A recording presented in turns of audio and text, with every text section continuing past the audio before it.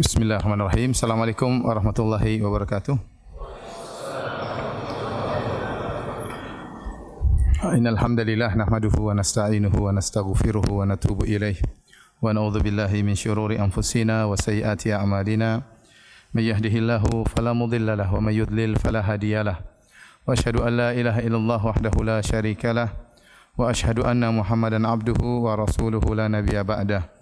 Ya ayyuhalladzina amanu taqullaha haqqa tuqatih wa la tamutunna illa wa antum muslimun. Fa inna asdaqal hadithi kitabullah wa khairal huda huda Muhammadin sallallahu alaihi wasallam wa syarrul umuri muhdatsatuha wa kullu muhdatsatin bid'ah wa kullu bid'atin dhalalah wa kullu dhalalatin finnar. Hadirin dan hadirat yang dirahmati oleh Allah Subhanahu wa taala, alhamdulillah pada kesempatan hari ini Allah Subhanahu wa taala mempertemukan kita di masjid yang penuh berkah ini, Masjid Al-Azhar di Cempaka Putih ya. Semoga pertemuan kita diberkahi oleh Allah Subhanahu wa taala. Salawat dan salam tercurahkan selalu kepada junjungan kita Nabi Muhammad sallallahu alaihi wasallam dan juga kepada keluarganya serta seluruh sahabat beliau tanpa terkecuali. Pada kesempatan kali ini kita berkumpul bersama-sama untuk mempelajari dan belajar bagaimana kita bisa menjadi hamba yang bersyukur kepada Allah Subhanahu wa taala. Dan tentunya menjadi hamba yang bersyukur kepada Allah bukanlah perkara yang mudah. Karena syukur merupakan ibadah yang sangat agung.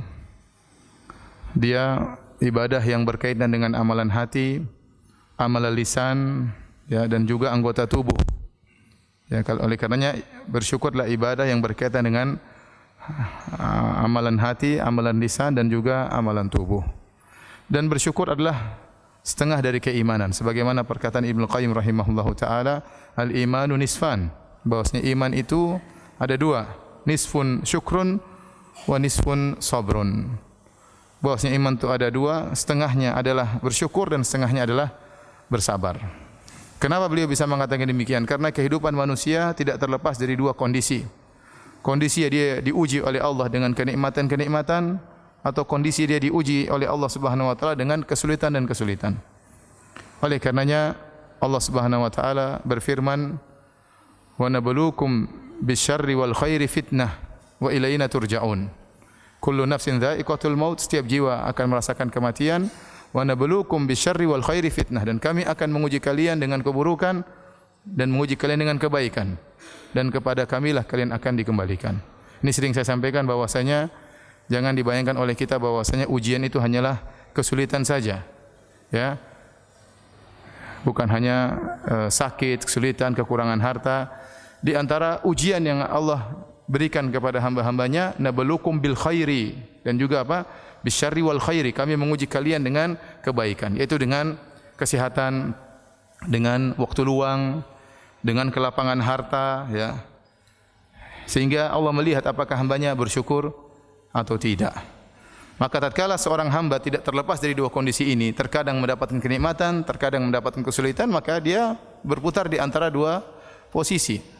Kalau diuji dengan kenikmatan dia bersyukur, kalau diuji dengan kesulitan maka dia bersabar. Dan kalau dia tidak bisa bersyukur maka dia berdosa. Dan kalau dia tidak bersabar tatkala diuji dengan kesulitan maka dia pun berdosa. Maka kalau dia berdosa dia beristighfar. Ya, makanya sebenarnya mengatakan unwanus sa'adah thalathah. Tanda-tanda kebahagiaan itu pada seorang hamba ada tiga perkara. Idza u'tiya syakara, kalau diberi kenikmatan dia bersyukur. Wa idza butuliya sabara, kalau diberi ujian dia bersabar. Wa idza aznaba istaghfar, kalau dia berdosa dia beristighfar. Maka barang siapa yang berpindah kondisinya dalam tiga kondisi ini, diberi kenikmatan dia bersyukur, diberi ujian dia bersabar, tatkala berdosa segera dia beristighfar, maka inilah hamba yang bahagia, hamba yang bahagia. Dan seorang mukmin, ya, dia berusaha beribadah kepada Allah apapun kondisi yang Allah berikan kepada dia. Apakah dalam kondisi lapang ataupun dalam kondisi sempit. Ya. Oleh karenanya Nabi sallallahu alaihi wasallam bersabda, "Ajaban li amril mu'min, innal amrahu kullahu khair." Sungguh menakjubkan perkara seorang mukmin, sungguhnya perkaranya seluruhnya adalah kebaikan, adalah yang terbaik. Wa laysa dzalika illa lil mu'min, dan ini tidak bisa dialami kecuali oleh seorang mukmin. In asabahu sarra syakara. Kalau dia mendapatkan kesenangan-kesenangan, dia pun bersyukur kepada Allah. Fakana khairan lahu. Maka yang terbaik baginya. Wa in asabahu ad-dharra, kalau dia ditimpa dengan kesulitan-kesulitan, penderitaan, kesempitan, sabar, maka dia pun bersabar. Fakana khairan lahu, dan ini adalah terbaik baginya. Ya, ini kondisi seorang mukmin yang sejati. Makanya saya ingatkan kepada diri saya dan kepada para hadirin, ya, masalah keimanan itu bukan cuma teori. Bukan cuma teori, masalah tauhid, masalah akidah bukan cuma teori, harus ada prakteknya. Bagaimana seorang kemudian hafal ayat-ayat, hafal hadis-hadis, sering ikut pengajian, tapi tatkala ada masalah sedikit dia tidak bersabar. Ada masalah sedikit mudah marah-marah, melemparkan kesalahan kepada orang. Ini namanya cuma sekedar teori, praktek enggak ada. Ya. Maka seorang mukmin yang sungguhnya kalau diberi kenikmatan dia bersyukur. Ada orang sering ikut pengajian tetapi waktunya bersyukur untuk bersedekah, membantu orang lain, tangannya terasa berat, hatinya terasa berat. Ini teorinya pintar tapi prakteknya tidak ada, ya. Oleh karenanya seorang berusaha menjadi seorang mukmin yang sungguhnya. Jika diberi kenikmatan dia bersyukur, kalau diberi ujian dia bersabar. Kalau dia bersalah dia beristighfar kepada Allah Subhanahu wa taala. Jadi intinya hamba diuji dengan kebaikan dan diuji dengan keburukan. Ya. Tetapi sebagaimana fitrah manusia, kalau kita diberi ujian oleh Allah dengan kebaikan atau keburukan, mending kita memilih diuji dengan apa? Dengan kebaikan. Disuruh milih jadi orang kaya bersyukur atau orang miskin bersabar, mending jadi apa? Mending kaya bersyukur, ya. Itu fitrah antum, ya. Ustadz juga demikian, ya. Kalau disuruh milih, ya mending saya pilih kaya bersyukur, ya, daripada miskin apa? Bersabar. Dan ini perkataan Mutarrif bin Abdullah rahimahullah. Beliau berkata, la an u'afa fa ashkur ahabbu ilayya min an ubtala fa asbir. Saya diberi kelapangan oleh Allah Subhanahu wa taala, dijauhkan dari kesulitan, kemudian saya bersyukur, lebih saya sukai daripada saya diuji kemudian saya bersabar, ya. Tetapi jadi masalahnya para hadirin hadirat, ya, kenapa tadi saya katakan ibadah syukur ibadah yang berat? Kenyataannya kebanyakan orang yang diuji dengan kemiskinan, dengan kesempitan, ya, dengan kesulitan, banyak yang lulus dari ujian tersebut. Mereka lebih mudah bersabar. Dan kebanyakan orang yang diuji dengan kekayaan, kelapangan, itu tidak bisa bersyukur. Mereka tidak lulus dalam ujian. Ini jadi masalahnya di situ. Makanya Nabi SAW mengatakan, ittala'tu ala al-jannah fawajadtu anna aktsara ahliha al-fuqara. Saya melihat kepada isi surga dan saya dapati kebanyakan penghuninya orang-orang miskin.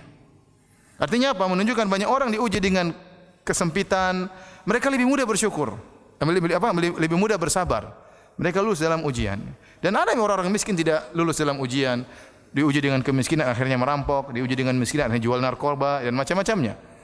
Tetapi kebanyakan orang diuji dengan kekayaan tidak bersyukur, ya. Lupa untuk banyak beribadah kepada Allah Subhanahu wa taala. Lupa bahwasanya setiap kenikmatan yang dia miliki akan diminta pertanggungjawaban oleh Allah Subhanahu wa taala. Tsumma la tus'alunna yauma idzin 'anil na'im. Sungguhnya kalian akan dimintai pertanggungjawaban atas segala nikmat yang kalian rasakan.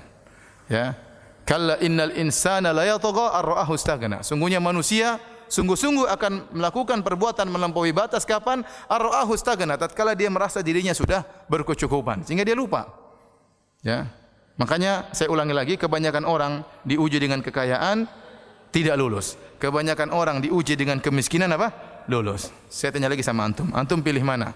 Diuji dengan kekayaan atau dengan kemiskinan? Ini di masjid, ya, siapa tahu dikabulkan doanya. Diuji dengan apa? Dengan apa? Kekayaan. Masih ngeyel. Saya sudah jelaskan. Bahwasanya kebanyakan orang diuji dengan kekayaan tidak lulus. Kebanyakan orang diuji dengan kemiskinan apa? Lulus. Sekali lagi pertanyaannya. Pilih mana? Diuji dengan kekayaan atau dengan kemiskinan? Kekayaan. Tidak ada khilaf kayaknya. Kenyataannya para hadirin hadirat yang dirahmati Allah Subhanahu wa taala, menjadi orang bersyukur, apakah syukur dengan kekayaannya, syukur dengan kesehatannya, syukur dengan ilmunya, syukur dengan waktu lapangnya, ya. Ini tidak mudah. Ya. Oleh karenanya ada seorang pernah berdoa didengar oleh Umar bin Khattab radhiyallahu taala anhu. Diriwayatkan oleh Imam Ahmad dalam kitab Az-Zuhud. Dia berkata, Allahumma ja'alni minal aqallin. Ya Allah, jadikanlah aku termasuk orang-orang yang sedikit. Umar bertanya, kenapa berdoa seperti itu? Maka dia menjelaskan orang-orang sedikit orang yang terbaik. Kata dia, bukankah Allah berfirman, wa ma amana ma'ahu illa qalil. Dan tidak beriman kepada Nabi Nuh kecuali apa? Sedikit orang.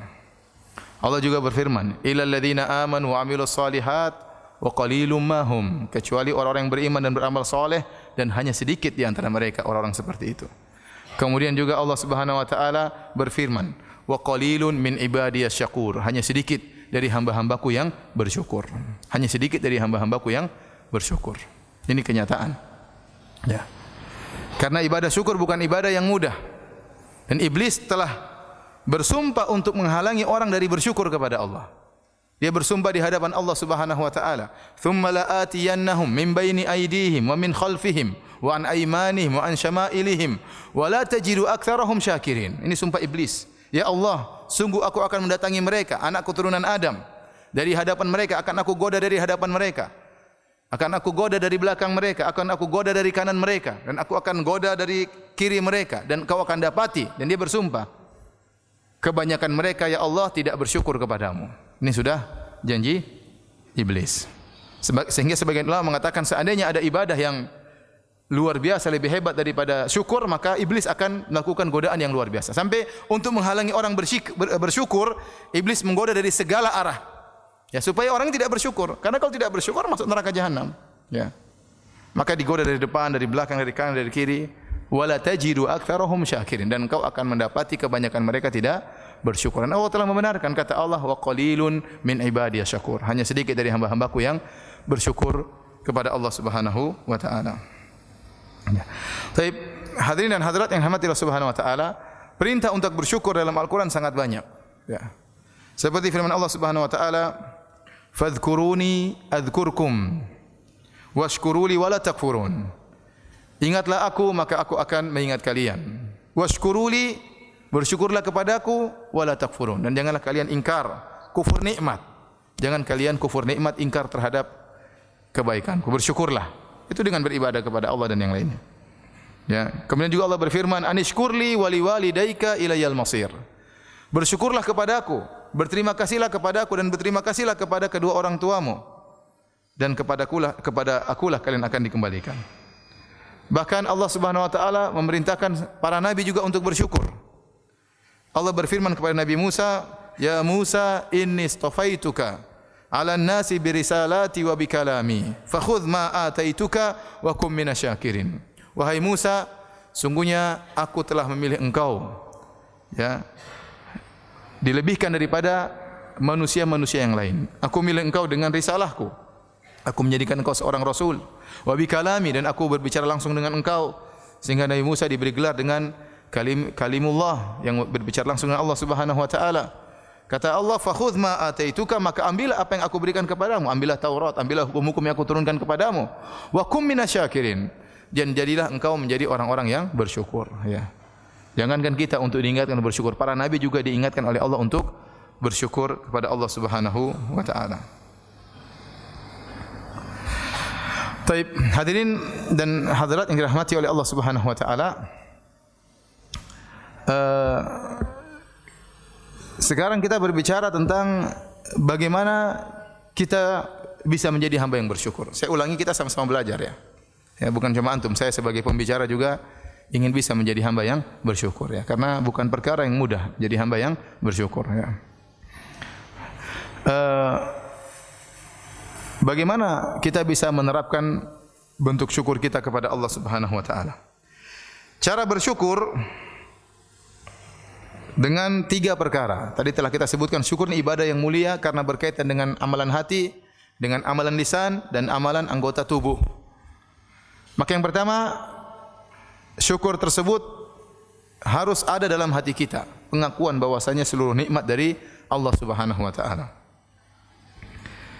Seperti dalam doa zikir pagi petang yang sering kita baca, "Abu'u laka bi ni'matika alayya." Ya Allah, aku mengakui bahwasanya seluruh nikmat yang Engkau berikan kepadaku adalah darimu.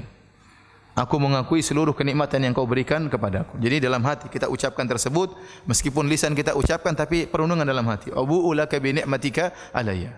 Aku mengakui tentang nikmat-nikmat yang kau berikan kepadaku, ya. Dan nikmat sangat banyak ya yang kita rasakan. Kemudian juga ya, seperti tatkala kita berumrah, kita bertalbiyah, kita mengatakan labbaik Allahumma labbaik, labbaik la syarika laka labbaik. Ya Allah, kami penuhi panggilan-Mu ya Allah. Ya Allah, kami penuhi panggilan-Mu untuk datang ke tanah suci ya Allah. Ya, la syarika lak, tidak ada syarikat bagimu ya Allah. Kemudian kita berkata, innal hamda wan ni'mata laka wal mulk la syarika lak. Sungguhnya segala pujian hanyalah milik-Mu ya Allah. Wan ni'mah, dan seluruhnya kenikmatan ini darimu. Seluruh kenikmatan yang kami rasakan dari Engkau ya Allah. Wal mulk, dan seluruh kerajaan adalah milik-Mu. La syarika lak, tidak ada syarikat bagimu. Kita mengakui nikmat semuanya dari Allah Subhanahu wa taala. Mungkin nikmat datang dari orang lain, mungkin nikmat datang dari bos kita, mungkin gaji datang dari bos kita, tapi semuanya yang ngatur siapa? Allah Subhanahu wa taala. Makanya Allah berfirman, "Wa ma bikum min ni'matin faminallah." Nikmat apa saja yang kalian rasakan dari Allah. Dan ini kita harus tahu, "Wa ma bikum min ni'matin faminallah." Ya. Apa saja kenikmatan yang ada pada kalian semuanya dari Allah Subhanahu wa taala. Nikmat apa saja itu semua dari Allah. Nikmat kesehatan, nikmat ketentraman, nikmat keluarga, nikmat anak-anak ya. Nikmat bisa bernafas, nikmat macam-macam. Semuanya dari Allah Subhanahu wa taala, tidak dari makhluk, tidak dari satu pun. Ya. Kata Allah Subhanahu wa taala, "Ya ayyuhalladzina amanu dzkuru ni'matallahi 'alaikum. Hal min khaliqin ghairullahi yarzuqukum minas sama'i wal ard." La ilaha illahu. Kata Allah, wahai orang-orang yang beriman, ingatlah tentang nikmat-nikmat yang Allah berikan kepada kalian. Apakah ada pencipta lain yang memberikan rizki kepada kalian dari langit dan bumi? Tidak ada. Tidak ada yang menciptakan kecuali siapa? Allah Subhanahu wa taala. Semua di alam semesta ini adalah milik Allah. Kita harus akui dengan hati kita. Makanya Allah mengatakan, walladzina tad'una min dunillah walladzina tad'una min dunihi ma yamliquna min qitmir. Kata Allah, dan seluruh ya orang-orang yang disembah selain Allah, seluruh sembahan-sembahan, berhala-berhala, sembahan-sembahan yang disembah selain Allah Subhanahu wa taala, ma yamlikuna min qitmir. Mereka tidak memiliki meskipun hanya selaput yang ada di biji korma. Mereka tidak memiliki apa-apa, semuanya dari Allah Subhanahu wa taala. Ya. Tidak ada makhluk yang bisa membuat selaput di biji korma. Selaput yang sangat tipis di biji korma yang kita tidak makan, kita buang, itu yang bisa ciptakan hanya siapa? Allah Subhanahu wa taala. Ya. Kata Allah, "Falyanzuril insanu ila ta'amih, anna sababna al-ma'a sabba, thumma syaqaqna al-ardha syaqqa." Kata Allah, hendaknya seorang manusia melihat terhadap apa yang dia makan. Kita disuruh merenungkan. Nanti makan beras, makan buah apel, makan macam-macam. Dari mana? Ya. Semuanya dari Allah Subhanahu wa taala. Apel kita makan, bijinya dari mana? Biji dari Allah. Tanamnya di mana? Tanamnya di tanah Allah Subhanahu wa taala. Airnya dari mana? Air hujan dari Allah Subhanahu wa taala. Ya, yang membuat biji tersebut bisa mengeluarkan tunas kemudian membelah bumi, itu juga Allah. Tsumma syaqaqnal arda syaqqa, kami yang belah bumi tersebut. Tidak ada sampai saat ini orang yang bisa menciptakan biji. Kata Allah, wal yakhluqu habbatan. Coba mereka ciptakan biji dalam hadis qudsi, ciptakan biji. Seluruh pakar alam semesta berkumpul, dunia ini seluruh pakar fisika, pakar biologi, ya, seluruh pakar-pakar ilmuwan berkumpul ciptakan biji, kalau taruh di tanah bisa tumbuh, enggak mungkin. Apalagi ciptakan telur kemudian taruh dieram sama ayam kemudian menetas. Orang Cina bisa bikin telur cuma bisa digoreng doang ya. Tapi kalau dieram menetas enggak ada yang kasih ruh siapa? Allah Subhanahu wa taala. Jangankan telur menetas, biji saja ditanam tumbuh enggak ada yang bisa. Ya, maka semuanya ini dari Allah Subhanahu wa taala. Wa ma bikum min ni'matin faminallah. Apa saja kenikmatan yang kalian rasakan semuanya dari Allah Subhanahu wa taala. Ini harus pengakuan dari hati kita. Ya. Setelah kita mengakui seluruh kenikmatan dari Allah Subhanahu wa taala, ini adalah ibadah hati ya. Maka bersyukur pula dengan lisan. Dengan lisan, dengan memuji Allah Subhanahu wa taala. Dengan memuji Allah Subhanahu. Di antaranya setelah selesai salat kita berzikir subhanallah, subhanallah, subhanallah 3 kali. Kemudian kita berzikir alhamdulillah, alhamdulillah, alhamdulillah. Dan saya berharap kita semua tatkala berzikir selepas salat ya, benar-benar serius merenungkan makna alhamdulillah, alhamdulillah, alhamdulillah. Ada nikmat tersendiri yang Allah berikan, bukan cuma nikmat tatkala kita salat. Setelah salat kita berzikir ada kenikmatan, Allah masukkan ya iman dalam hati kita tatkala kita mengatakan subhanallah sambil kita renungkan maha suci Allah. Betapa banyak orang mensifati Allah dengan sifat yang tidak benar, ya. Betapa banyak orang yang suudzon kepada Rabbnya. Betapa banyak orang mengatakan Allah punya anak dan macam-macamnya. Ya. Kita bilang subhanallah, maha suci Allah. Kemudian kita mengatakan alhamdulillah, segala puji hanya bagi Allah, segala nikmat dari Allah Subhanahu wa taala. Sambil kita mengatakan alhamdulillah, alhamdulillah, alhamdulillah, ini luar biasa keimanan yang kita rasakan. Jadi kita ucapkan dengan lisan kita sebagai bentuk syukur kita kepada Allah Subhanahu wa taala. Dan Allah adalah Rabb yang suka untuk dipuji. Ya. Oleh karenanya Nabi sallallahu alaihi wasallam ya berkata, "Liyattakhidh ahadukum qalban syakiran." Hendaknya salah seorang dari kalian menjadikan hatinya hati yang bersyukur. Senantiasa bersyukur dengan hati. Kemudian apa? Wa lisanan dzakiran. Dan lisan yang senantiasa berzikir sebagai bentuk bersyukur kepada Allah Subhanahu wa taala. Wa zaujatan tu'inuhu ala amril akhirah. Dan hendaknya mencari istri yang membantu dia dalam urusan apa? Akhirat. Di antara istri yang bisa membantu kita untuk urusan akhirat adalah istri yang pandai bersyukur. Istri yang pandai bersyukur. Dan saya sampaikan kepada para ibu-ibu baik yang hadir di kajian kita ataupun yang menonton langsung di Roja TV ya. Ibu-ibu hendaknya menjadi istri yang solehah yang membantu suaminya untuk pandai bersyukur. Ya. Karena posisi ibu-ibu sangat urgent dalam masalah syukur kepada Allah Subhanahu wa taala. Seorang suami bisa sangat pandai bersyukur karena istrinya, pengaruh istrinya. Dan seorang suami bisa menjadi tamak ya, hasrat dengan dunia tiada henti-hentinya juga terkadang karena istrinya. Oleh karena ibu-ibu hendaknya menjadi istri yang soleh yang bantu suami untuk bersyukur. Ustadz, kok Ustadz bisa nuduh para istri? Saya bukan nuduh, saya cerita kenyataan.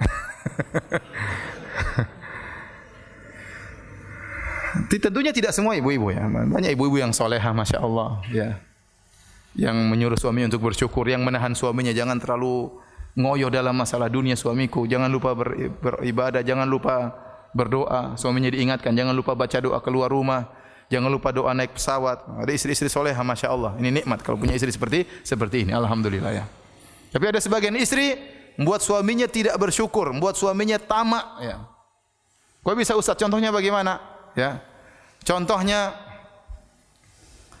istrinya bilang sama suaminya, Mas beli mobil lagi Mas. Kita yang sudah punya mobil. Tapi mobil tetangga lebih bagus Mas, beli lagi. Ya. Tapi kita enggak punya uang sayangku. Enggak Mas, utang aja Mas. Kita bertawakal kepada Allah setelah itu. Utang bertawakal ya, utang. Akhirnya utang. Ya kalau suami sudah kejebak hutang akhirnya apa? Akhirnya susah ya. Tamak dia mencari harta karena untuk nutup utang ditagih-tagih orang. Padahal itu keperluan yang bukan urgen. Ya. Udah punya rumah, Mas, kita bikin rumah yang lebih besar, Mas.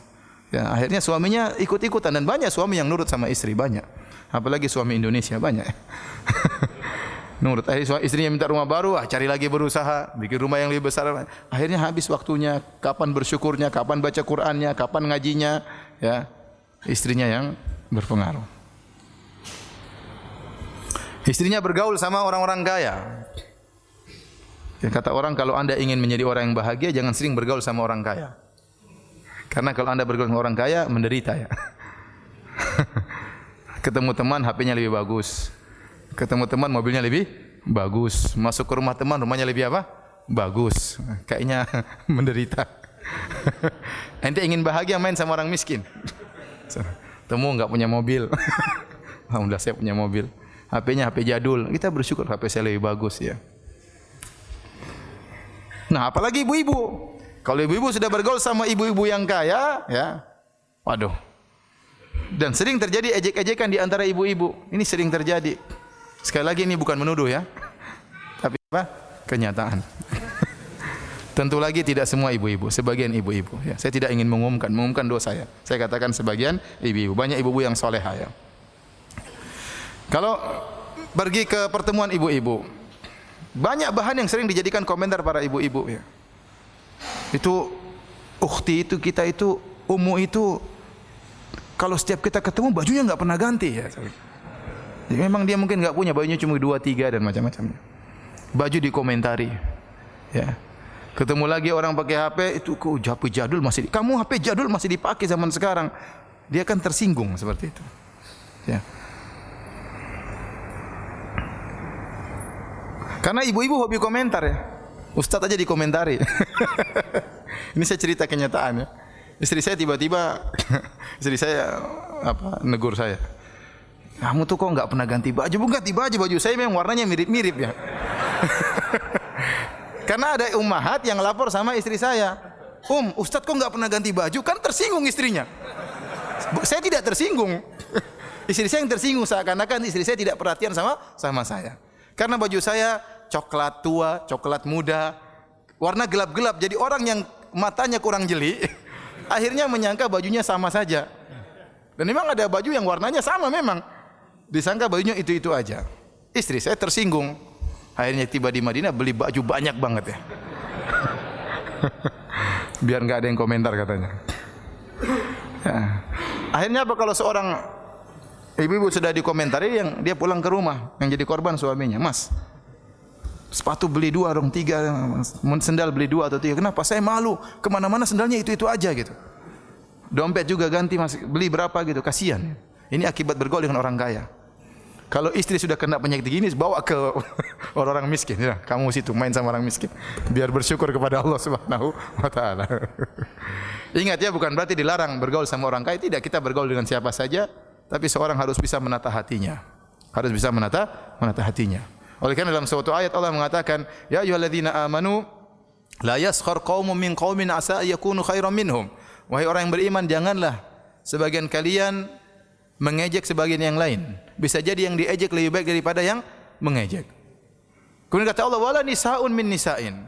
Dan jangan sebagian wanita mengejek wanita yang lain. Asa ayakunna khairan minhun. Bisa jadi yang diejek lebih baik daripada yang mengejek. Sebagian ulama berpendapat, Allah menyebutkan secara umum pertama, wahai orang yang beriman, jangan kalian mengejek. Setelah itu Allah menyebutkan, wahai para wanita. Padahal para wanita termasuk dari orang beriman, tetapi disebutkan secara khusus dalam kaidah dzikrul khas ba'dal am, penyebutan yang khusus setelah umum. Kenapa? Karena seringnya wanita sering mengejek. Ya. Dan benar kata Nabi SAW, ya, bahwasanya kata Rasulullah SAW kepada para wanita, tasaddaqna fa innakunna aktsara hatabi jahannam. Wahai para wanita, banyaklah kalian bersedekah karena banyak di antara kalian penghuni neraka jahanam. Sebagian wanita berkata, lima ya Rasulullah, kok bisa ya Rasulullah? Kata Rasulullah SAW, li'annakunna takfurnal ashir, karena kalian tidak berterima kasih kepada suami, tidak bersyukur kepada suami, nuntut terus kerjanya. Ya. Kemudian wa tukthirna la'nah, karena kalian sering melaknat, sering mengumpat.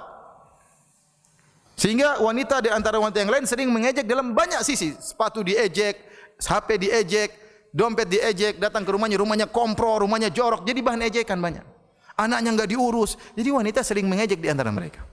Sehingga dikhususkan penyebutan mereka karena mereka seperti itu. Sehingga tatkala kemudian banyak melihat yang lebih bagus dari miliknya, baik HP-nya dan rumahnya, akhirnya pulang ke rumah suaminya disuruh untuk beli ini, beli anu, dituntut untuk beli macam-macam. Akhirnya istri tidak bersyukur, suaminya pun akhirnya tidak bersyukur. Makanya saya ingat kembali kepada ibu-ibu, hendaknya menjadi istri yang solehah. Ya, kata Nabi SAW, liyattakhid ahadukum qalban syakiran. Hendaknya salah seorang dari kalian menjadikan hatinya hati yang bersyukur, wa lisanan dzakiran, lisan yang senantiasa berzikir, wa zaujatan tu'inuhu ala amril akhirah, dan istri yang membantu dia untuk urusan akhirat. Jadi seorang istri berusaha untuk menjadikan suaminya sebagai suami yang qanaah, suami yang pandai bersyukur kepada Allah Subhanahu wa taala. Jadi kita disuruh untuk banyak berzikir sebagai bentuk bersyukur kepada Allah. Nabi SAW, ya, dari bangun tidur sudah memuji Allah Subhanahu wa taala. Tatkala mau tidur juga memuji Allah Subhanahu wa taala. Di antara doa bangun tidur, Nabi berdoa, alhamdulillahi ahyana ba'da ma amatana wa ilaihin nusyur. Segala puji bagi Allah. Bangun tidur langsung memuji Allah. Kita juga demikian. Bangun tidur langsung muji Allah, jangan lihat HP langsung. Bangun tidur langsung lihat WhatsApp, jangan. Bangun tidur puji dulu Allah. Alhamdulillahilladzi ahyana ba'da ma amatana wa ilaihin nusyur. Ya. Segala puji bagi Allah yang telah menghidupkan kita kembali. Ya. Setelah mematikan kita. Jadi tidur itu kematian. Kita enggak tahu kalau tidur bisa bangun atau tidak, ya. Makanya Rasulullah SAW waktu doa tidur beliau mengatakan, subhanakallahumma rabbi bika wada'tu jambi wa bika arfa'u in amsakta nafsi faghfir laha wa in arsaltaha fahfadha bima tahfadhu bihi ibadaka salihin. Ya Allah, dengan Engkau lah aku bisa meletakkan lambungku, bersyukur kepada Allah. Dan dengan sebab Engkau aku bisa mengangkat apa? Lambungku. Ini doa Nabi waktu mau tidur. In amsakta nafsi, kalau kau tahan jiwaku, kau tidak kembalikan lagi jiwaku, faghfirlah, maka ampunilah apa? Jiwaku. Wa in arsaltaha, kalau kau kembalikan jiwaku, fahfadhha bima, maka jagalah jiwaku sebagaimana engkau menjaga hamba-hambamu yang saleh. Ya. Tatkala kita bisa hidup kembali, ini nikmat dari Allah. Dalam doa yang lain, Nabi berdoa, alhamdulillahilladzi afani fi jasadi. Segala puji bagi Allah yang berikan aku kesehatan pada jasadku. Wa radda alayya ruhi, dan juga mengembalikan ruhku kepada aku. Wa adzina li bi dzikrihi, dan Allah mengizinkan aku untuk bisa berzikir kepadanya. Ini kita syukuri. Bangun alhamdulillah dalam kondisi sehat. Kemudian alhamdulillah roh masih bisa kembali, masih bisa beraktivitas, masih bisa ya berbuat baik kepada orang tua, kepada anak istri, masih bisa beribadah, masih bisa sujud, masih bisa istighfar. Banyak orang tidur enggak bisa bangun lagi. Wa adzina li bi dzikrihi, dan masih mengizinkan lisanku untuk berzikir kepada Allah. Ini doa bangun tidur. Mau tidur juga Nabi SAW memuji Allah Subhanahu wa taala. Di antara doa mau tidur Rasulullah SAW baca, yang dibaca oleh Nabi SAW, alhamdulillahilladzi at'amana wa saqana wa kafana wa awana wa kam mimman la kafiya lahu wa la mu'wi. Kata Nabi SAW, segala puji bagi Allah yang telah memberikan aku makan, telah memberikan aku minum, ya, telah mencukupkan aku, telah beri naungan rumah untuk aku tidur. Betapa banyak orang yang tidak ada yang memberi kecukupan kepadanya dan tidak ada naungan baginya. Nabi sebelum tidur masih ingat-ingat nikmat Allah Subhanahu wa taala. Hari ini alhamdulillah masih makan, masih kenyang, masih bisa minum. Ya, alhamdulillah masih bisa tidur di rumah. Banyak orang enggak punya rumah, tidur di mana bingung ya. Ya, masih ada yang menaungi. Ini Nabi SAW muji Allah Subhanahu wa taala sebelum tidur. Bangun tidur muji Allah, sebelum tidur juga muji Allah Subhanahu wa taala. Dan Allah Subhanahu wa taala adalah Rabb kita yang suka untuk dipuji, dipuji oleh hamba-hambanya. Makanya dalam hadis, innallaha la yarda an 'abdihi idza an ya'kula akalah fayahmadahu 'alaiha aw an yashraba syarbah fayahmadahu 'alaiha. Sungguhnya Allah ridha kepada seorang hamba jika dia makan makanan maka dia pun memuji Allah, dan jika dia minum minuman maka dia pun memuji Allah Subhanahu wa taala. Apa doa kita kalau setelah makan dan minum? Alhamdulillahilladzi at'amani. Kemudian apa doanya? Alhamdulillahilladzi at'amana wa saqana wa ja'alna minal muslimin. Hadisnya sahih atau dhaif? Alhamdulillahilladzi at'amani hadzal ta'am wa razaqanihi min ghairi haulin minni wala quwwah. Kalau antum baca doa ini dalam hadis yang sahih, maknanya indah. Segala puji bagi Allah yang telah memberikan aku rizki ini, baik makanan maupun minuman. Min ghairi haulin minni wala quwwah, tanpa ada usaha, tanpa ada kekuatan dariku. Semuanya murni dari siapa? Dari Allah Subhanahu wa taala. Ya. Ya, ada sebagian Ustadz cerita anaknya habis makan baca doa ini. Sudah hafal, masih kecil di Madinah. Alhamdulillah at'amani hadzal ta'am wa razaqanihi min ghairi haulin minni wala quwwah. Segala puji bagi Allah yang memberikan aku rezeki ini tanpa ada kekuatan upaya dariku, wala quwwah, dan tidak ada kekuatan dariku. Dia bilang, "Abi, katanya wala quwwah. Di sini saya makan enggak ada kuahnya, Abi." Disangka makanannya, ya Allah, terima kasih atas kuah yang kau berikan kepadaku. Padahal kuah itu maksudnya apa? Kekuatan. Baik, jadi kita berusaha untuk memuji Allah Subhanahu wa taala. Oleh karenanya di antara hamba-hamba Allah yang sangat pandai bersyukur, tentunya para nabi seluruhnya pandai bersyukur. Di antaranya adalah Nabi Ibrahim alaihissalam. Allah mensifati Nabi Ibrahim dengan pujian yang luar biasa. Kata Allah Subhanahu wa taala, "Inna Ibrahim kana ummatan qanitan lillah hanifan wa lam yakun minal musyrikin syakiran li an'umi ijtabahu wa hadahu ila siratal mustaqim." Kata Allah, sungguhnya Ibrahim itu adalah qudwah, ummah, yaitu adalah teladan. Kemudian senantiasa beribadah kepada Allah Subhanahu wa taala, hanifan, jauh dari kesyirikan, condong kepada tauhid, yang tidak pernah berbuat syirik sama sekali. Kemudian kata Allah, syakiran li an'umih, senantiasa bersyukur ya dengan nikmat-nikmat yang Allah berikan kepadanya. Allah menggunakan kalimat syakiran, itu isim fa'il. Kalau isim fa'il itu menunjukkan senantiasa. Syakiran. Ya. senantiasa bersyukur kepada Allah li'an umih, atas nikmat-nikmat yang Allah berikan kepadanya. Perhatikan di sini, Allah menggunakan wazan af'ul li'an umih. Karena nikmat itu wazannya bisa dijamak dengan ni'am, ya. Di antaranya bisa an'um. Apa bedanya? Mufradnya nikmatun, bisa dijamak dengan ni'am, wazannya fi'al, bisa dijamak dengan an'um, wazannya af'ul. Bedanya di mana? Dalam bahasa Arab untuk menjamak menggunakan timbangan huruf yang lain. Kalau Indonesia dijamak jadi ulang, ya. Manusia, manusia, manusia, ya. Orang, orang-orang, ya. Masjid, masjid, masjid. Kalau bahasa Arab enggak, masjid jadi masajid. Ya. Ada perubahan di antaranya, ya, dirubah tambahan huruf atau yang lainnya, ya. Jadi kalau menerjemahkan bahasa Arab terkadang jadi panjang banget, ya. Karena kalau sudah jamak jadi apa? Diulang, ya. Kereta ya kereta-kereta, ya. Pertolongan, jadi panjang. Nah, kalau orang Arab ni'mah mufradnya kata tunggal bisa dirubah menjadi ni'am atau an'um. Nah, kalau apa bedanya? Jadi dirubah dengan jamak taksir, ya. Jamak taksir bisa dua makna. Ada namanya jam'ul kasrah, ada nama jam'ul qillah. Jam'ul kasrah itu timbangan huruf yang menunjukkan benda tersebut banyak, lebih dari 10. Adapun jam'ul qillah itu timbangan huruf yang menunjukkan benda tersebut banyak tapi kurang dari 10. Namanya jam'ul qillah. Dan Allah tatkala menunjukkan Nabi Ibrahim alaihissalam bersyukur, Allah menggunakan syakiran li an'umih.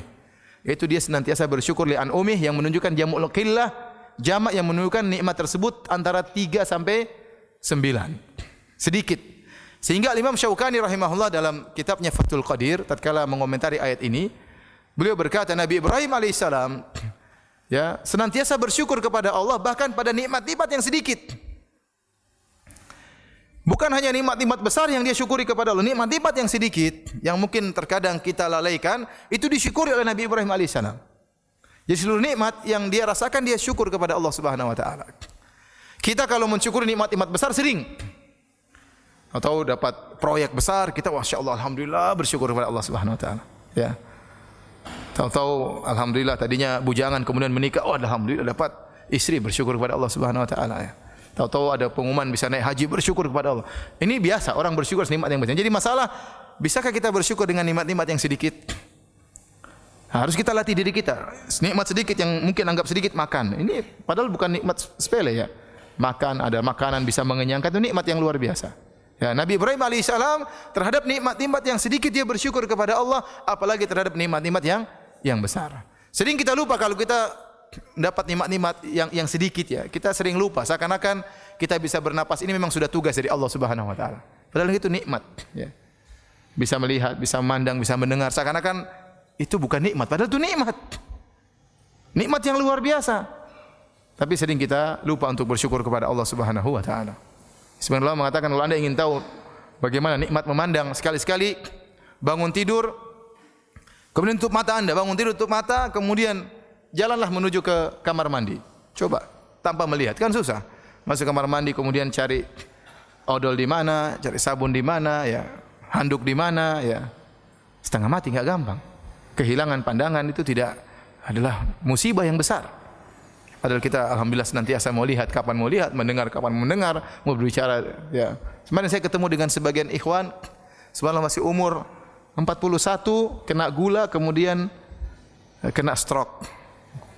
Alhamdulillah stroke-nya sudah sembuh tapi masih ada atharnya. Dia berbicara dengan saya, berusaha menjelaskan, susah dia jelaskan. Kenapa lisannya enggak bisa lurus lagi? Ngomongnya susah banget. Benar kita bicara enak, mau ngomong apa aja bisa.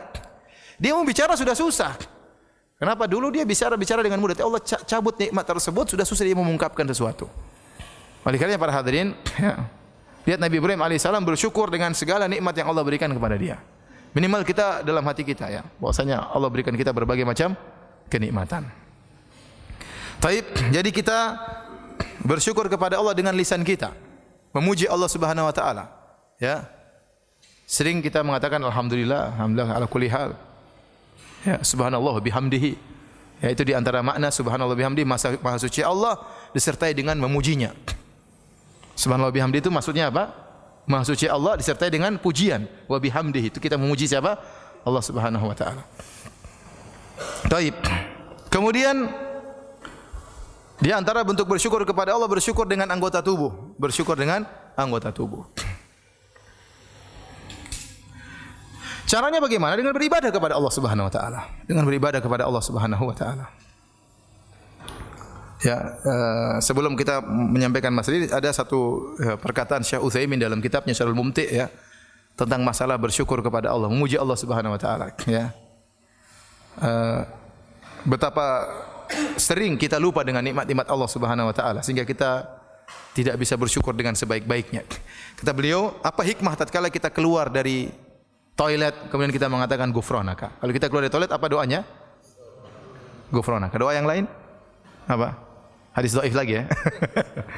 Kita keluar dari toilet kita bilang ghufranaka. Ya Allah, ampunanmu ya Allah. Kata Syekh Utsaimin, kenapa? Karena kita mengaku kepada Allah, ya Allah, aku tidak mampu bersyukur kepadamu dengan sesungguhnya. Ya, kenapa? Kita bisa dibuat buang air itu nikmat.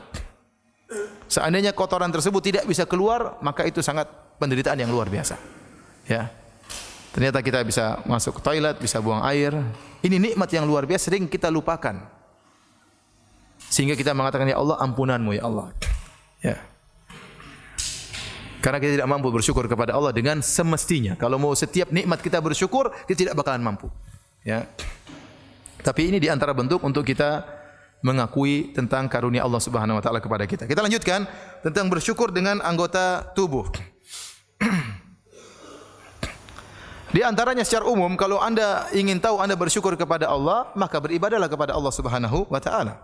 Di antara bukti bersyukur kepada Allah adalah dengan beribadah. Ya. Dengan beribadah kepada Allah. Oleh karenanya, ya, tatkala Allah Subhanahu wa taala memberikan kenikmatan yang luar biasa kepada Nabi Sulaiman.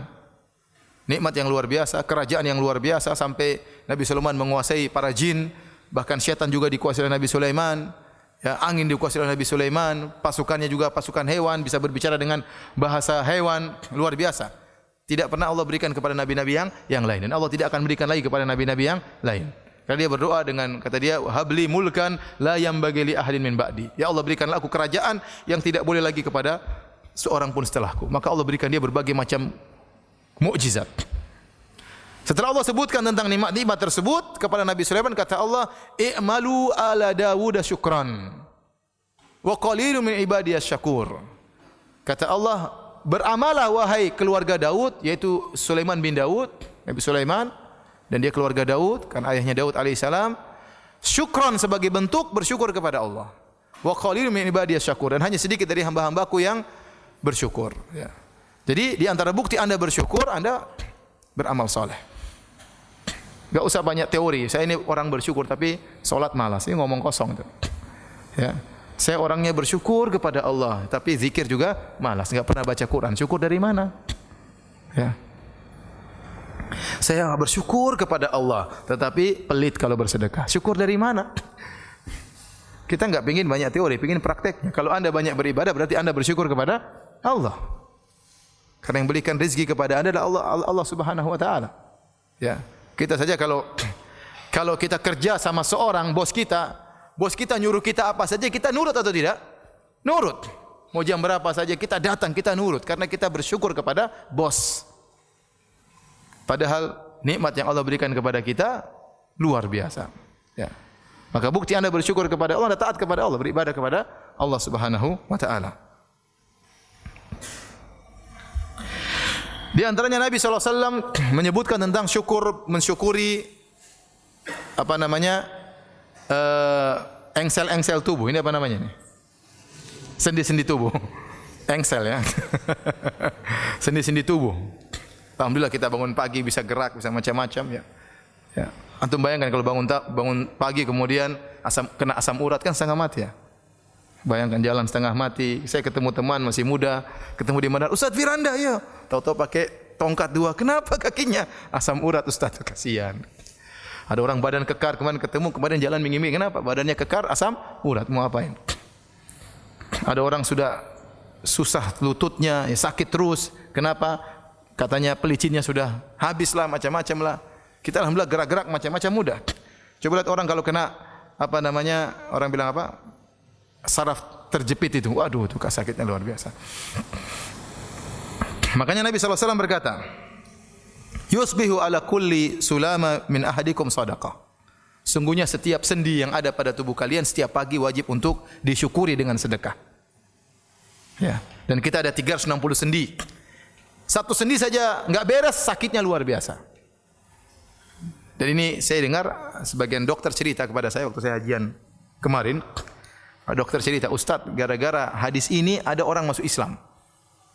Kenapa? Ada seorang pakar sendi, dia menghitung sendi-sendi dalam tubuh manusia, ternyata benar 300 berapa? 60. Padahal yang mengucapkannya Nabi SAW 1400 tahun yang lalu. Akhirnya dia masuk Islam gara-gara hadis ini. Ya. Jadi satu sendi saja enggak beres, kita menderita dan sakitnya luar biasa. Maka kata Nabi, setiap sendi dari 360 sendi wajib untuk disedekahkan sebagai bentuk syukur kepada Allah Subhanahu wa taala. Kemudian Nabi menjelaskan cara bersyukur seperti apa? Kullu tahmidatin shadaqah. Kullu tasbihatin shadaqah. Bertasbih itu sedekah sebagai bentuk syukur kepada sendi. Memuji Allah juga sedekah. Kullu tahlilatin la ilaha illallah juga sedekah. Kullu takbiratin sedekah. Setiap bertakbir sedekah. Amrun bil ma'ruf sedekah. Menyeru orang kepada kebaikan sedekah.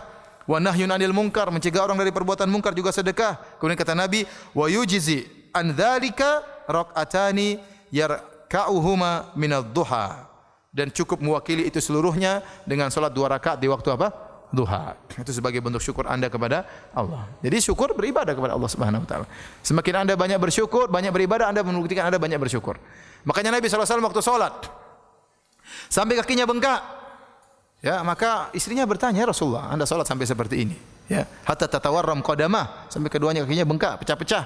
Kata Nabi sallallahu alaihi wasallam, afala akunu abdan syakuran. Kenapa aku tidak menjadi hamba yang bersyukur kepada Allah Subhanahu wa taala?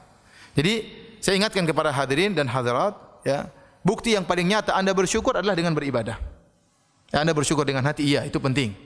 Dengan mengakui segala nikmat dari Allah Subhanahu wa taala. Bersyukur dengan lisan, dengan memujinya, itu juga penting. Yang paling penting praktek dengan ibadah. Ibadah apa saja? Ya, berbakti kepada orang tua berarti Anda bersyukur kepada orang tua dan bersyukur kepada Allah karena Allah yang suruh Anda berbakti kepada kedua orang tua. Bersedekah, salat malam, salat duha, salat berjamaah, bersyukur kepada Allah. Mumpung Anda masih bisa berjalan, langkahkanlah kaki Anda menuju ke masjid untuk salat berjamaah, ya. Di antara bentuk bersyukur kepada Allah adalah sujud syukur. Sujud syukur. Kalau kita mendapatkan kenikmatan yang luar biasa, kita sujud syukur, berterima kasih kepada Allah Subhanahu wa taala. Dalam hadis yang dihasankan oleh Syekh Albani rahimahullahu taala, an Abi Bakrah, dari sahabat Abi Bakrah radhiyallahu anhu, qala, beliau berkata, kana Rasulullah sallallahu alaihi wasallam idza ja'ahu amrun sururan aw yusarru bihi kharra sajidan syakiran lillah. Kalau Nabi didatangkan kabar yang menggembirakan beliau, amru sururin au busyira bihi, dalam riwayat perkara yang membuat beliau gembira atau kabar gembira yang menyenangkan hati beliau, kharra sajidan syakiran lillah, maka beliau pun langsung sujud syukur kepada Allah Subhanahu wa taala. Oleh karenanya pendapat yang kuat dalam masalah sujud syukur tidak diwajibkan untuk bersuci. Kapan kita mendengar nikmat yang luar biasa, kita bertakbir Allahu Akbar, kemudian apa? Sujud syukur. Kemudian kita muji Allah Subhana rabbiyal a'la, subhana rabbiyal a'la, subhana rabbiyal a'la, ya. Kapan saja. Ya, beda dengan sujud tilawah. Sebenarnya Allah mengatakan sujud tilawah harus berwudu. Tapi kalau sujud syukur, kapan saja kita dengar kenikmatan, segera sujud syukur kepada Allah Subhanahu wa taala. Oleh karenanya bagaimana dipraktikkan oleh para salaf, ya. Contoh dipraktikkan oleh Abu Bakar radhiyallahu taala anhu. Abu Bakar radhiyallahu anhu tatkala sampai kabar kepada beliau tentang wafatnya atau tewasnya Musailimah al-Kadzdzab, Musailimah yang pernah mengaku sebagai nabi, dan terjadi peperangan antara kaum muslimin dengan pasukannya Musailimah, nabi palsu, dan banyak kaum muslimin yang terbunuh tatkala itu, ya. Maka begitu dengar Musailimah telah tewas, Abu Bakar pun sujud bersyukur kepada Allah Subhanahu wa taala. Demikian juga Ali bin Abi Thalib. Di zaman Ali bin Abi Thalib, Rasulullah SAW telah kabarkan kepada Ali bin Abi Thalib bahwasanya, ya, saya khruju fi akhiriz zaman, akan keluar di akhir zaman, qaumun, atau orang-orang khawarij, hudatsaul asnan, sufahul ahlam, yang mereka masih muda dan kemudian mereka juga orang-orang bodoh, ya. Kemudian apa? Yamrukuna minad din kama yamrukus sahmu minar ramiyah. Mereka keluar dari agama seperti keluarnya anak panah yang menembus hewan buruan. Tidak tercantol di tubuh anak panah tadi, tidak tercantol di tubuh hewan, tapi langsung tembus keluar. Dan Rasulullah SAW sebutkan akan ada orang-orang khawarij di akhir zaman para sahabat. Itu di zaman Ali bin Abi Thalib, ya. Dan Rasulullah SAW sebutkan di antara orang-orang Khawarij cirinya ada dzasudyah, yaitu ada seorang lelaki yang tangannya buntung dan di ujungnya ada semacam tai lalat yang besar namun ada uraian rambut. Bentuknya seperti sudia, seperti puting wanita ya. Jadi seperti sudia itu dalam bahasa Arab artinya puting ya. Tapi seperti tai lalat yang besar. Waktu Ali bin Abi Thalib memerangi orang Khawarij, setelah selesai peperangan tersebut, Ali bin Abi Thalib menyuruh para anak buahnya, iltamisu dza sudyah. Carilah kalian orang yang memiliki ciri seperti itu. Maka para sahabat cari di antara orang-orang yang terbunuh, enggak dapat. Ya'ruku jabinuhu, maka Ali pun berkeringat, keringat. Ya, khawatir salah ini, padahal Nabi sudah sebutkan. Tapi Ali yakin bahwasanya yang dia perangi adalah orang Khawarij. Maka Ali berkata, "Inni ma kadzabtu wala kudzibt." Sungguhnya aku tidak berdusta dan saya juga tidak mungkin didustai. Karena yang menyampaikan bahwasanya ada orang ciri seperti itu adalah Rasulullah sallallahu alaihi wasallam. Rasul kata Ali, "Cari lagi." Akhirnya cari ternyata ditemukan orang seperti itu tertumpuk-tumpuk mayat yang lain. Tadi tidak ketahuan karena tertumpuk mayat yang lain. Setelah dibuka-buka ternyata ada orang seperti itu, tangannya buntung, di ujungnya ada semacam tai lalat besar, kemudian ada untaian rambut-rambut.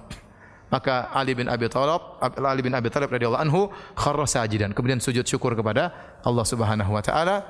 Ternyata dia sudah benar memerangi orang-orang Khawarij tersebut.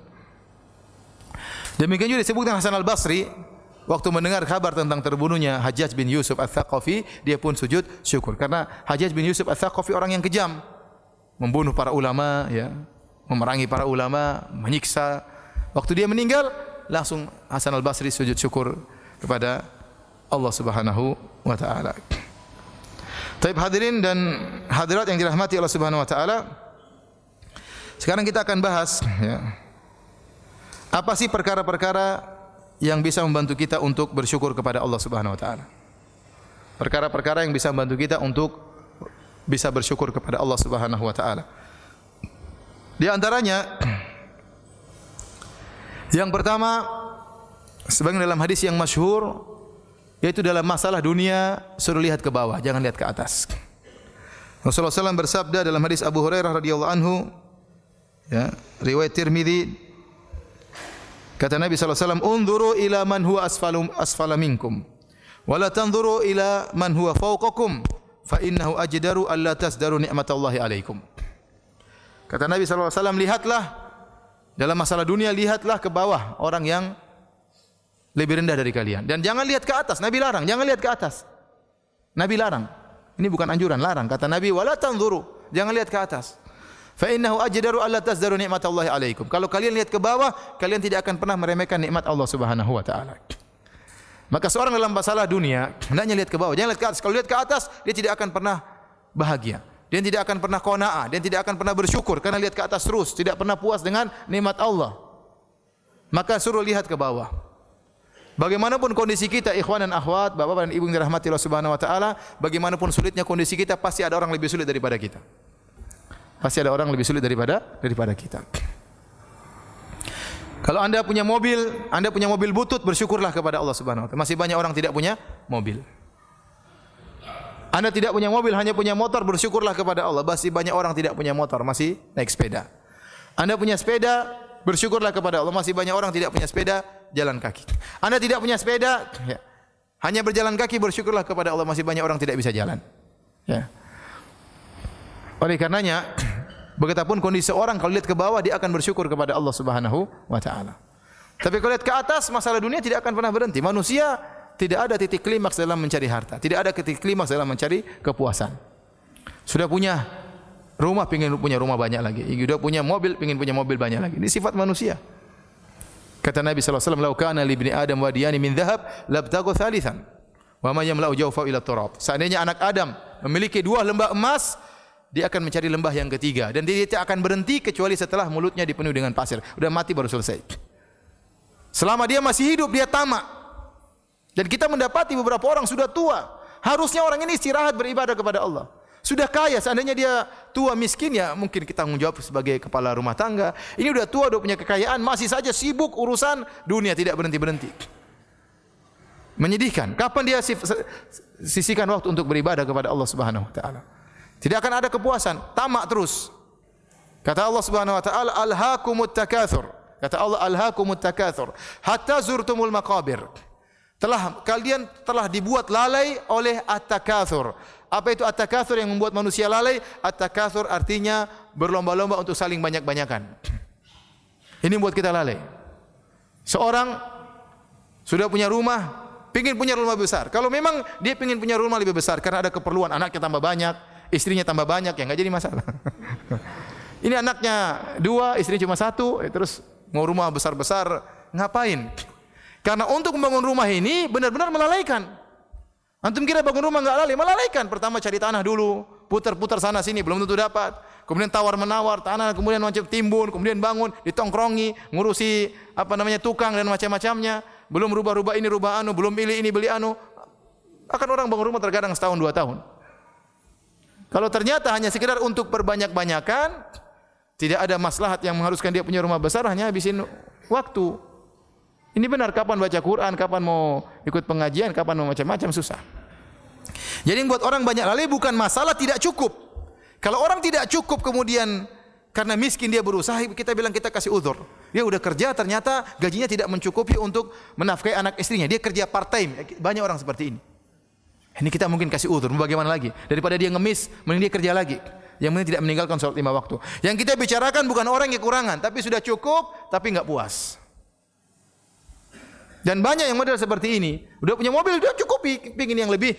Ah ini ganti dah, ini kepingin ini tahun sudah 5 tahun, ganti yang lebih baru lagi, ganti lebih baru lagi. Ngapain? Mobil sampai banyak, sampai 4, sampai 5 ya. Dipajang depan rumah, ya ngapain? Masya Allah, datang ke rumah dia ada mobil ini, mobil ini, mobil ini, mobil ini.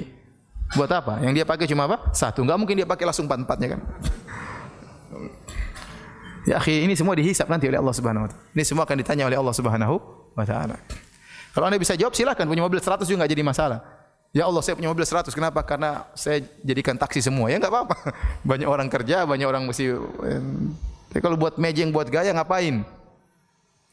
Jadi yang buat orang banyak binasa, terlalaikan bukan karena kekurangan tapi karena berlomba-lomba, tidak ada kepuasan.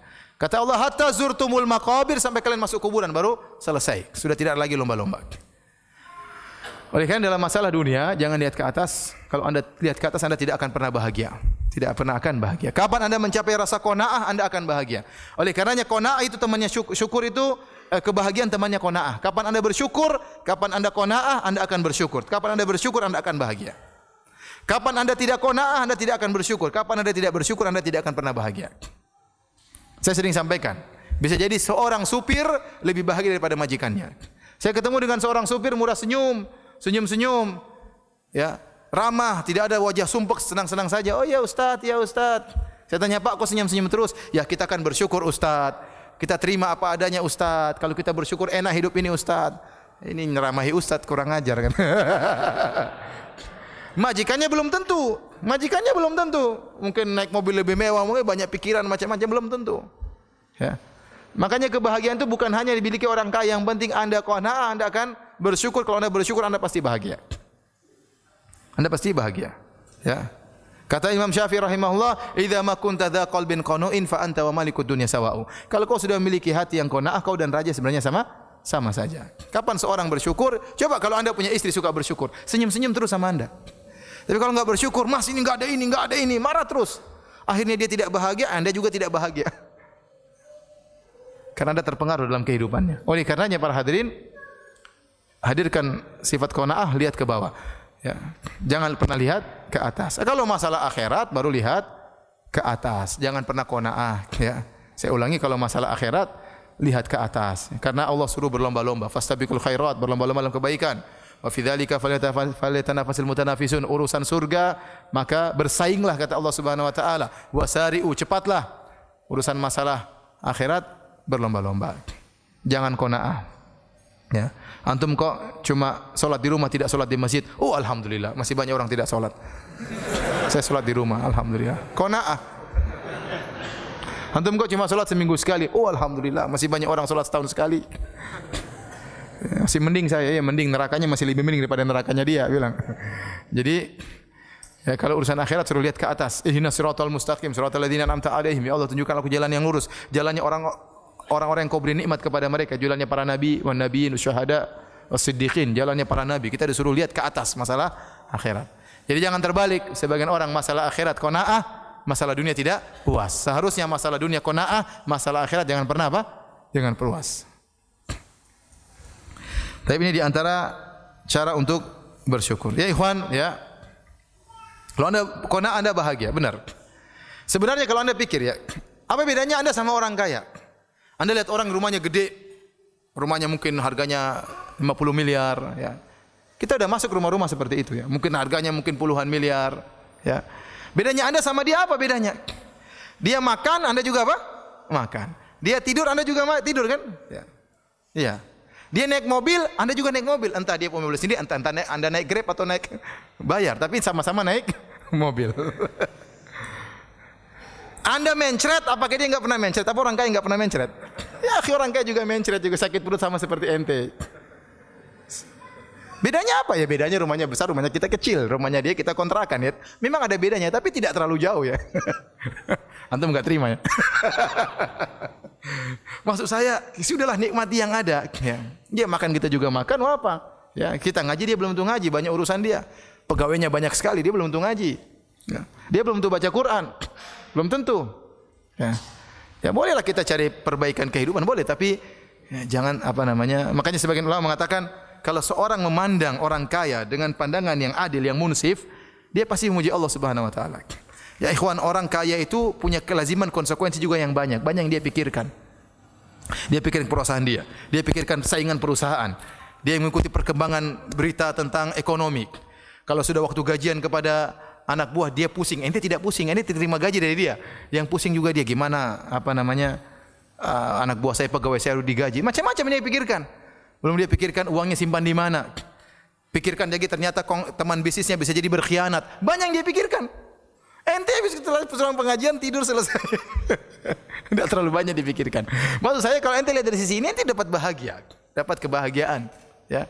Betapa banyak orang kaya tidak bisa tidur. Sebelum tidur mikir pusing banyak. Ente tidur, istri sudah tidur selesai. Bangun-bangun sudah pagi, alhamdulillah. Kerja lagi, ya. Alhamdulillah, ya. Betapa banyak orang yang hidupnya santai tapi tidak bisa tidur. Ente yang kerja keras mungkin macul, mungkin apa, capek, tidur meskipun di atas sawah. Nikmat atau tidak? Dia belum tentu bisa tidur.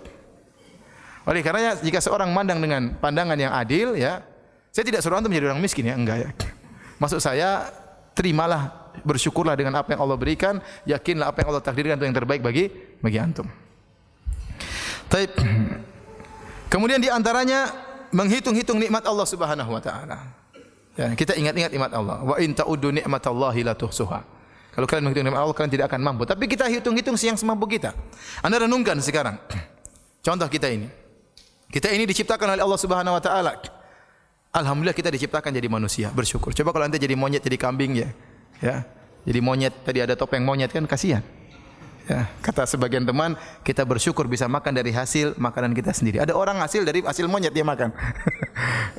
Artinya kan enggak enak jadi hewan, ya. Coba antum diciptakan jadi kecoa kan enggak enak kan? Jadi manusia alhamdulillah nikmat. Sudah jadi manusia alhamdulillah ternyata anda orang Islam. Nikmat. Betapa banyak orang dilahirkan bukan orang Islam. Anda diberi hidayah oleh Allah Subhanahu wa taala. Betapa banyak orang lebih cerdas daripada Anda tidak dapat hidayah. Karena masalah hidayah bukan tidak berbanding lurus dengan masalah kecerdasan. Betapa banyak orang cerdas, orang Jepang lebih hebat dari kita, IQ-nya lebih tinggi, tapi nyembah matahari. Dalam masalah akidah otaknya enggak ada. Iya, dia pintar dalam masalah robot, dalam masalah ini, dalam masalah teknologi. Masalah akidah enggak punya hidayah, nyembah matahari. Banyak orang-orang di India cerdas, ya, canggih dalam masalah IT dan macam-macamnya, nyembah sapi. Sapi dimuliakan. Sementara kita di sini kita dipotong sapi tersebut, di sana dimuliakan. Ya. Kemana otaknya? Kita bilang hidayah dari Allah Subhanahu wa taala. Karena hidayah bukan masalah kecerdasan. Banyak orang mungkin detailnya bagus, detailnya ini, tapi jadi pengikut nabi palsu. Antum kira pengikut misalnya yang ngaku sebagai nabi palsu itu orang-orang bodoh? Tidak, mereka orang cerdas. Mungkin orang-orang kaya, mungkin direktur-direktur, tapi goblok dalam masalah agama. Allah tidak beri hidayah. Ya. Di mana seorang kemudian menyembah batu, menyembah patung, ya. Saya ingat selalu cerita teman saya, ada seorang polisi di Madinah ya. Suatu saat dia pergi ke Sri Lanka. Pergi ke Sri Lanka dengan dia suka berdakwah ya. Dia suka berdakwah dan dia polisi. Dia dulunya adalah kepala polisi di Masjid Nabawi. Dia pergi ke Sri Lanka, kemudian dia sengaja ingin pergi ke tempat peribadatan. Ada orang nyembah-nyembah patung di sana. Kemudian dia pergi bawa penerjemah karena dia enggak bisa bahasa Sri Lanka. Dia pakai baju Arab, pakai jubah, pakai sorban, pakai sepatu, masuklah pakai sendal, masuklah ke kuil tersebut. Begitu dia masuk disuruh lepas sendal. Dia lepas. Ini juga lepas. Kata dia, ini juga baju lepas. Enggak, silakan. Biasa dia pangkatnya tinggi, suka perintah orang ya. Maka dia berjalan. Saya berjalan sampai masuk ke dalam kuil tersebut, ada patung gede diibadahi, ada pendeta di situ menjaga patung tersebut. Maka kemudian dia cerita sama saya bikin masalah Firanda. Saya bilang gini, "Assalamualaikum" sama patung tadi. Pendetanya kaget, orang-orang juga kaget karena dia teriak keras. Saya sengaja keras kata dia. "Assalamualaikum." Teman yang terjemahnya takut. Kata dia. Ulang lagi. "Assalamualaikum" 2 kali. Yang orang ramai semua perhatikan. Sampai 3 kali. "Assalamualaikum" dengan suara yang keras. Pendeta dia bilang, "Ada apa ini?" Suruh terjemahin bilang, "Saya ini beri salam sama Tuhannya, kenapa enggak dijawab?" Orangnya takut. Aduh gimana ini? Terjemah katanya. "Saya enggak berani, kalau kau tidak terjemah saya bikin lebih parah daripada ini," katanya. Akhirnya dia terjemah. Terjemah dia bilang, "Ini tadi beri salam, katanya kenapa Tuhannya tidak jawab?" Kata pendeta tadi, dia punya ruh tapi kita tidak tahu. Terjemahin sama dia, kalau ruh itu seperti saya, mata bisa buka-buka, bisa ngomong. Ini patung, dan dia sudah sengaja bawa batu di sini. Itu patung sama dengan batu ini, kata. Nih. Subhanallah, di depan pendeta dia ambil batu-batu, itu patungmu itu enggak dengar, enggak ngelihat, sama seperti batu ini, kata, dibuang. Waduh. Terjemah kata.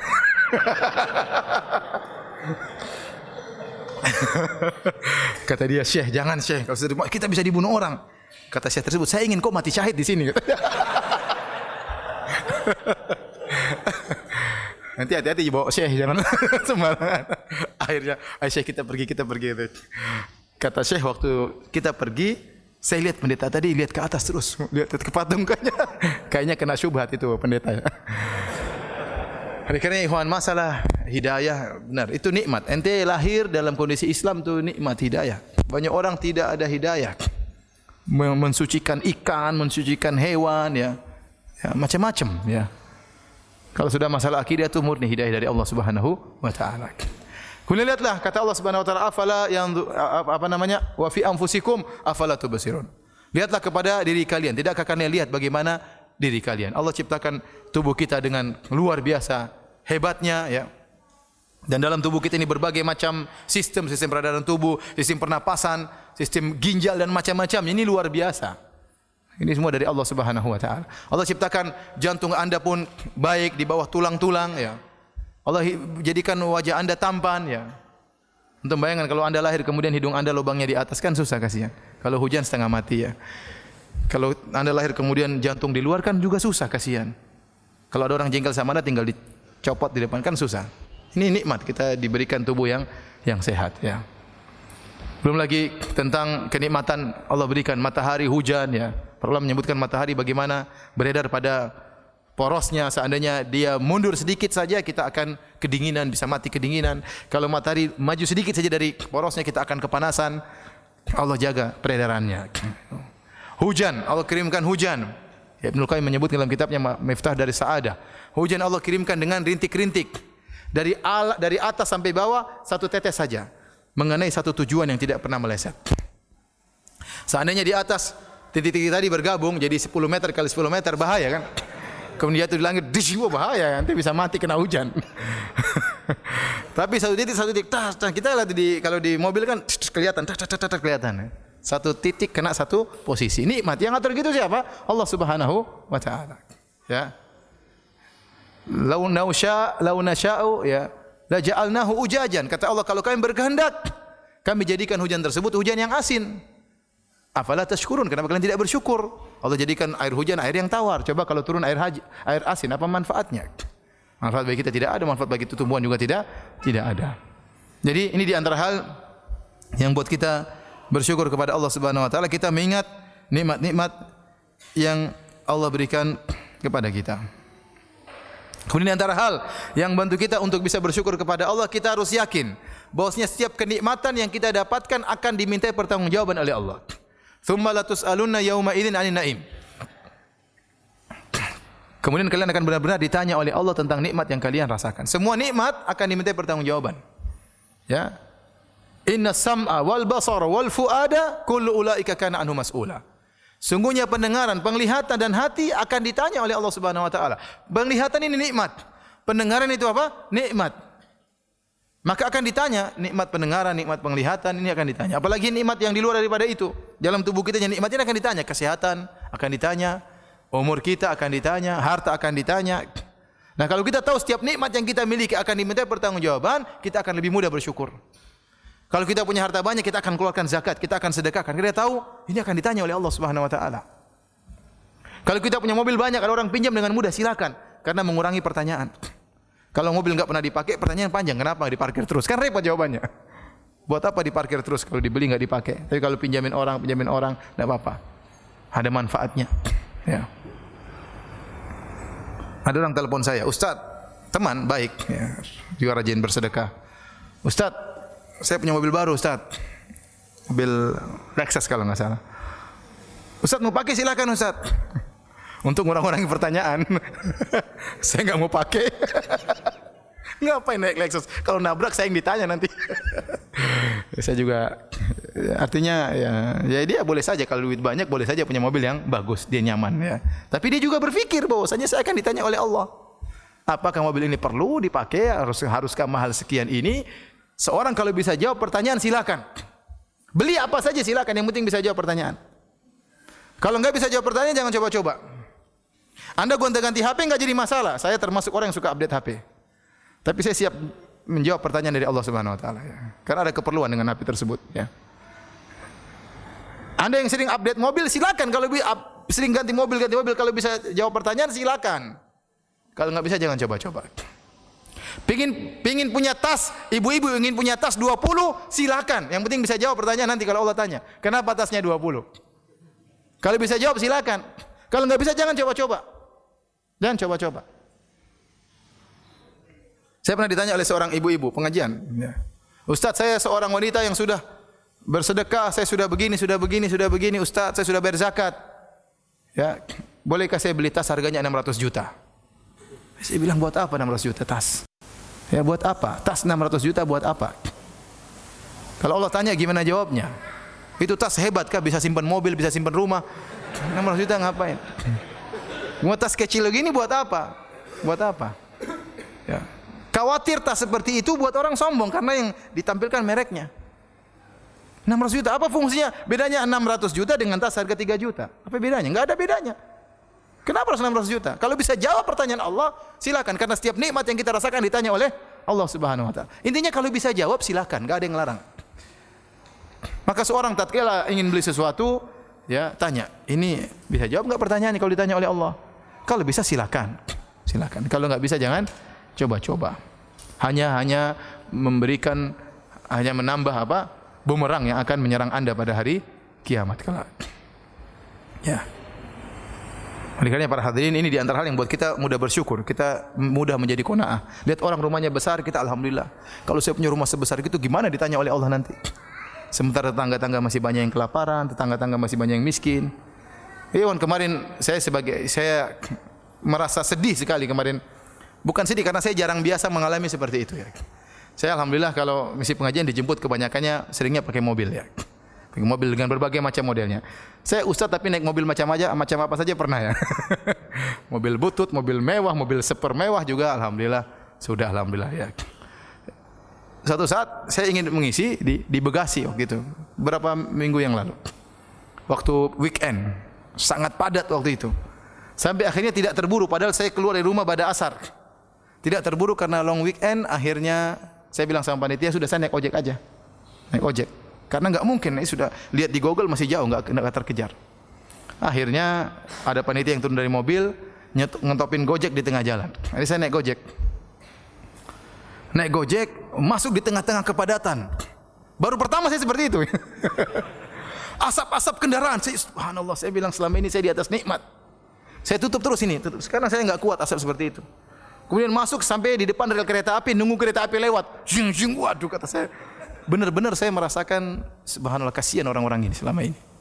Ya mungkin mereka biasa, saya tidak terbiasa, kaget merasakan seperti itu. Ya, ibu-ibu, ada yang gonceng orang tua, ada yang anak-anak. Saya lihat sendiri itu, padat sekali waktu itu. Ya, saya sering lihat mereka, tapi saya tidak terpikirkan kalau seperti itu parahnya. Karena melihatnya dalam mobil, kasihan. Ini sekarang saya turun langsung, baru saya rasakan apa? Ya Allah, gitu ya, meskipun saya naik mobil orang, bukan mobil sendiri, nikmatnya luar biasa. Jadi kalau kita lihat seperti ini dan kita lihat ke bawah, ya, kita juga tahu bahwasanya setiap nikmat akan ditanya oleh Allah Subhanahu wa taala, memudahkan kita untuk bersyukur. Ya. Antum bayangkan saya bisa bayangkan orang punya rumah 8. Itu gimana nanti di akhirat? Ya. Orang punya rumah 8, kemudian punya mobil 10. Gimana ditanya di akhirat? Ya kalau semuanya diperlukan enggak apa-apa, yang penting dia bisa jawab. Tapi kalau cuma dipajang aja, kapan dia sedekah buat masjid, kapan dia bangun pondok, ini harta semua akan ditanya. Pertanyaan bakalan apa? Bakalan panjang. Taib. Di antara hal yang bantu kita untuk bersyukur kepada Allah Subhanahu wa taala, berdoa kepada Allah agar kita menjadi hamba yang pandai bersyukur. Di antaranya adalah doa tatkala dubur salat, sebagaimana di akhir salat, sebagaimana kata Nabi sallallahu alaihi wasallam kepada Muadz, "Ya Muadz, inni uhibbuk." Ya Muadz, sungguhnya aku cinta kepadamu, kata Nabi sallallahu alaihi wasallam. "Fala tada'anna fi kulli duburi salat an taqul." Jangan sekali-sekali kau tinggalkan setiap di akhir salat engkau berdoa, "Allahumma a'inni ala dzikrika wa syukrika wa husni ibadatik." Ya Allah, bantulah aku ala dzikrika, untuk bisa mengingat engkau. Perlu ilham dari Allah. Wa syukrik, untuk bisa bersyukur kepadamu. Wa husni ibadatik, dan agar bisa beribadah dengan baik kepadamu. Bukan ibadah asal-asalan. Bukan salat asal-asalan, pingin salat yang benar. Ngaji bukan ngaji asal-asalan, ngaji yang benar. Ya. Kita ingin ibadah yang benar. Haji bukan haji asal-asalan. Umrah bukan karena rame-ramean orang umrah ikut-ikutan umrah, enggak. Ingin ibadah yang baik. Ingin pandai bersyukur, minta kepada Allah Subhanahu wa taala. Dan renungi doa tersebut. Allahumma inni ala dzikrika. Ya Allah, tolonglah aku. Kalau kau tidak tolong saya tidak bisa, ya Allah. Ala dzikrika, untuk mengingatmu, sehingga lisan kita senantiasa ingat kepada Allah. Kemana-mana kita mudah berzikir. Wa ala syukrika, untuk bersyukur kepadamu. Oleh karenanya para anbiya, para nabi dahulu mereka minta kepada Allah, ya, agar bisa bersyukur kepada Allah. Nabi Sulaiman alaihissalam tatkala mendengar semut berbicara, fatabassama dhahikan min qawliha. Maka Nabi Sulaiman pun tertawa melihat senyum melihat mendengar semut berbicara. Karena semut tersebut mengenal Nabi Sulaiman. Bagaimana dijelaskan Nabi Sulaiman? Kata semut tersebut, udkhulu masakinakum la yahtimannakum Sulaiman wa junuduhu wa hum la yash'urun. Kata semut tersebut, ya ayuhan namlu, wahai pasukan semut, wahai yang merasa semut, ya ayuhan namlu. Ini sudah saya jelaskan karena semut tersebut menggunakan an-naml, kata jama' ada alif lamnya, dan dalam bahasa Arab memberikan faedah keumuman. Antum kan enggak tahu kan? Ini kaidah usul fikih. Dia mengatakan, ya ayuhan namlu, wahai seluruh semut, wahai yang merasa semut. Udkhulu masakinakum, masuklah ke rumah-rumah kalian tanpa terkecuali. Kenapa? La yahtamannakum Sulaiman wa junuduhu wa hum la yash'urun. Jangan sampai kalian keinjak oleh Sulaiman dan pasukannya. Subhanallah. Semut ngomong begitu, Nabi Sulaiman apa? Dengar dan dia tertawa. Kenapa? Ini karunia luar biasa. Semut jaraknya jauh, paling tidak mungkin 2 meter, 3 meter di bawah Nabi Sulaiman. Dan dia ngomong, didengar oleh Nabi Sulaiman. Kemudian dia ngomong, semut aja jalan di sini kita jalan di sini kita dengan bau. Ini semut di ujung dengar Nabi Sulaiman. Kemudian semut ini ketemu Sulaiman. Jadi dia bilang, ya gimana Sulaiman wa junuduhu. Jangan sampai kalian kelindes Sulaiman dan pasukannya. Wah, kena masalah saya. Nabi Sulaiman tertawa. Dhahikan min qawliha, dia tertawa dengan perkataan semua tersebut. Kemudian berkata, berdoa, Rabbi auzi'ni an ashkura ni'mataka allati an'amta 'alayya wa 'ala walidayya wa a'mala shalihan tarda. Maka dia berdoa, ya Allah, ilhamkan kepadaku agar aku bisa bersyukur kepadamu.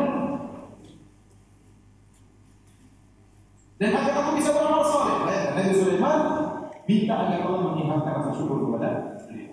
Apalagi kita, kalau para nabi saja berdoa agar bisa bersyukur kepada Allah, maka yang lupa untuk berdoa kepada Allah agar bisa diberi sifat pandai bersyukur kepada Allah Subhanahu wa taala.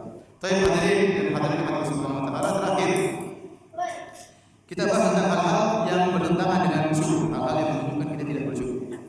Di antara hal-hal yang menunjukkan kita tidak bersyukur, yang pertama penyakit ujub.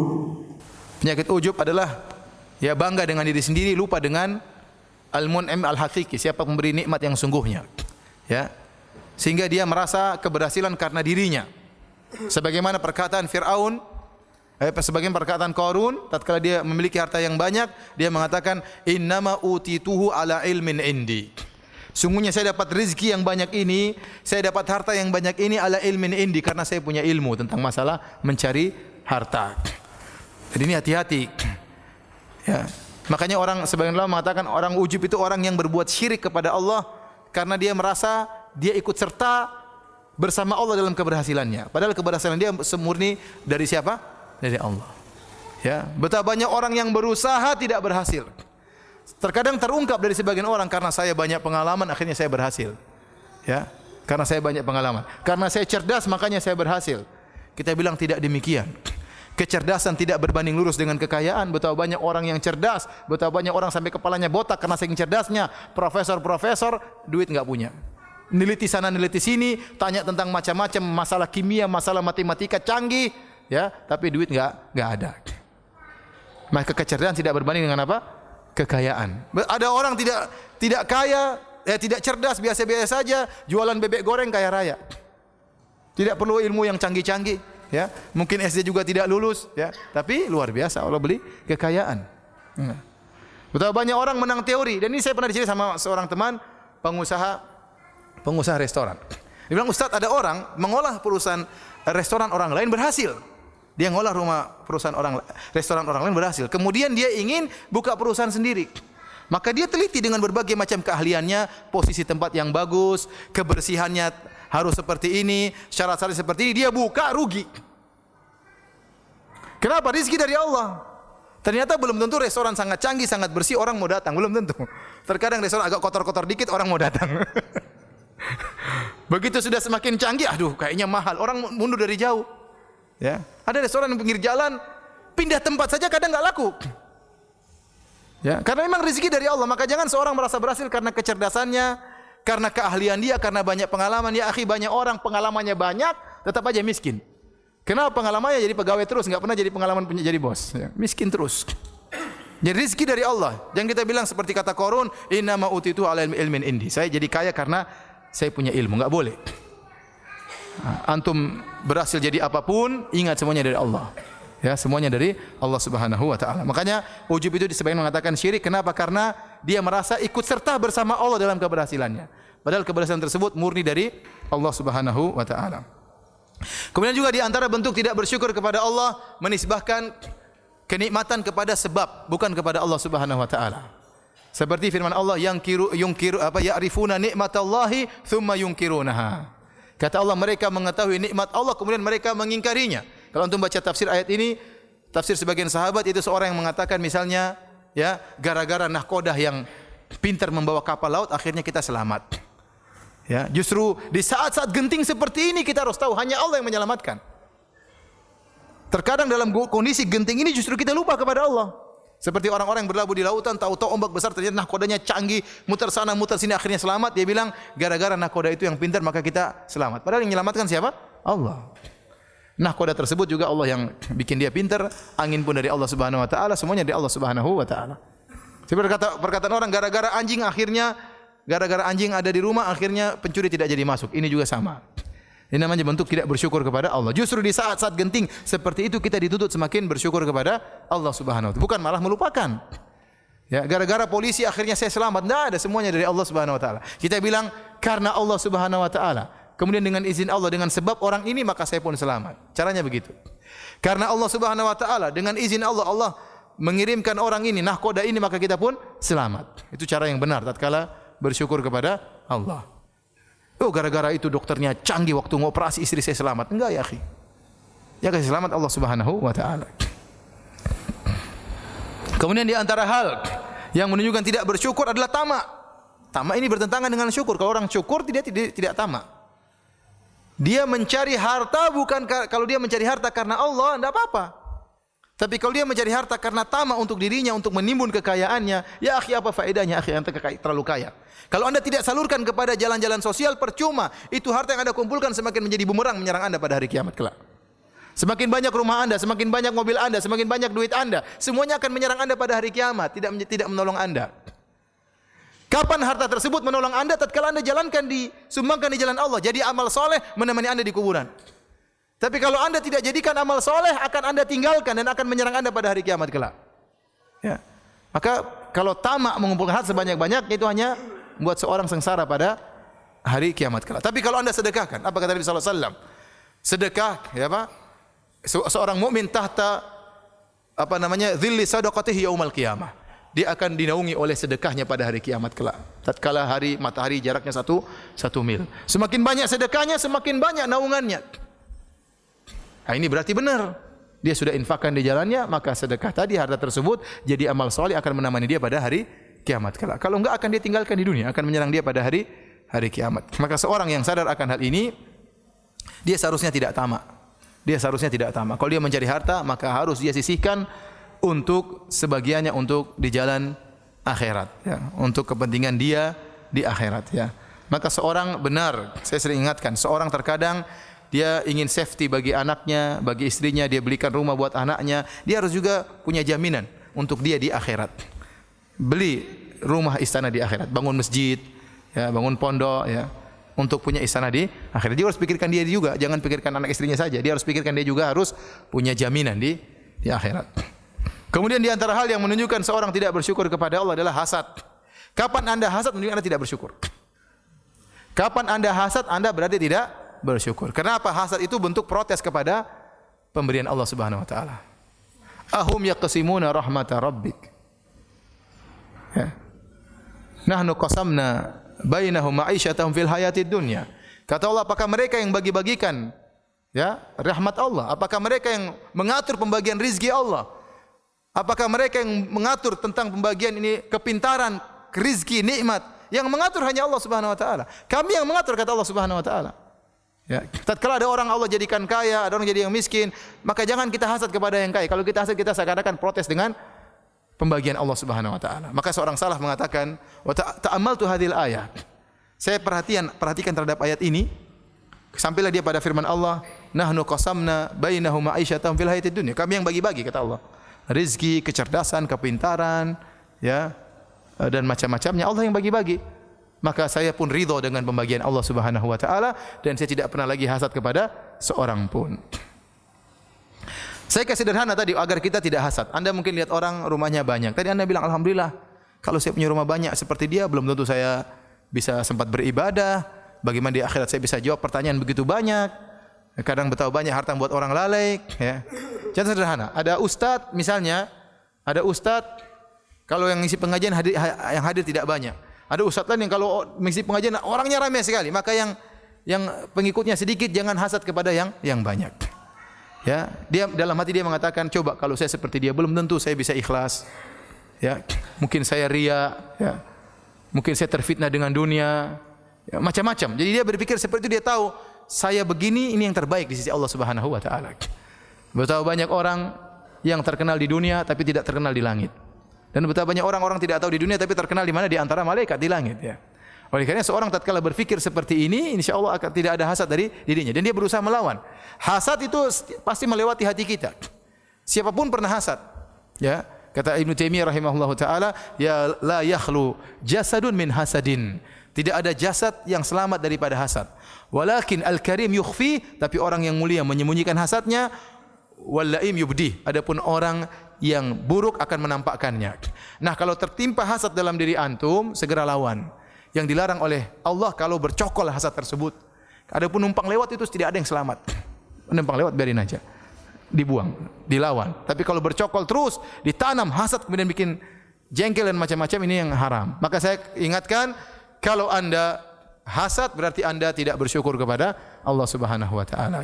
Demikianlah para hadirin dan hadirat yang dirahmati Allah Subhanahu wa taala, kajian kita pada kesempatan kali ini ya. Saya ingatkan kembali, bersyukur mendatangkan kebahagiaan. Kapan Anda menjadi orang yang bersyukur, Anda akan bahagia. Kapan Anda tidak bersyukur, maka Anda terus dalam penderitaan dan jauh dari kebahagiaan. Wallahu taala alam bisawab. Kalau ada yang bertanya, saya persilahkan.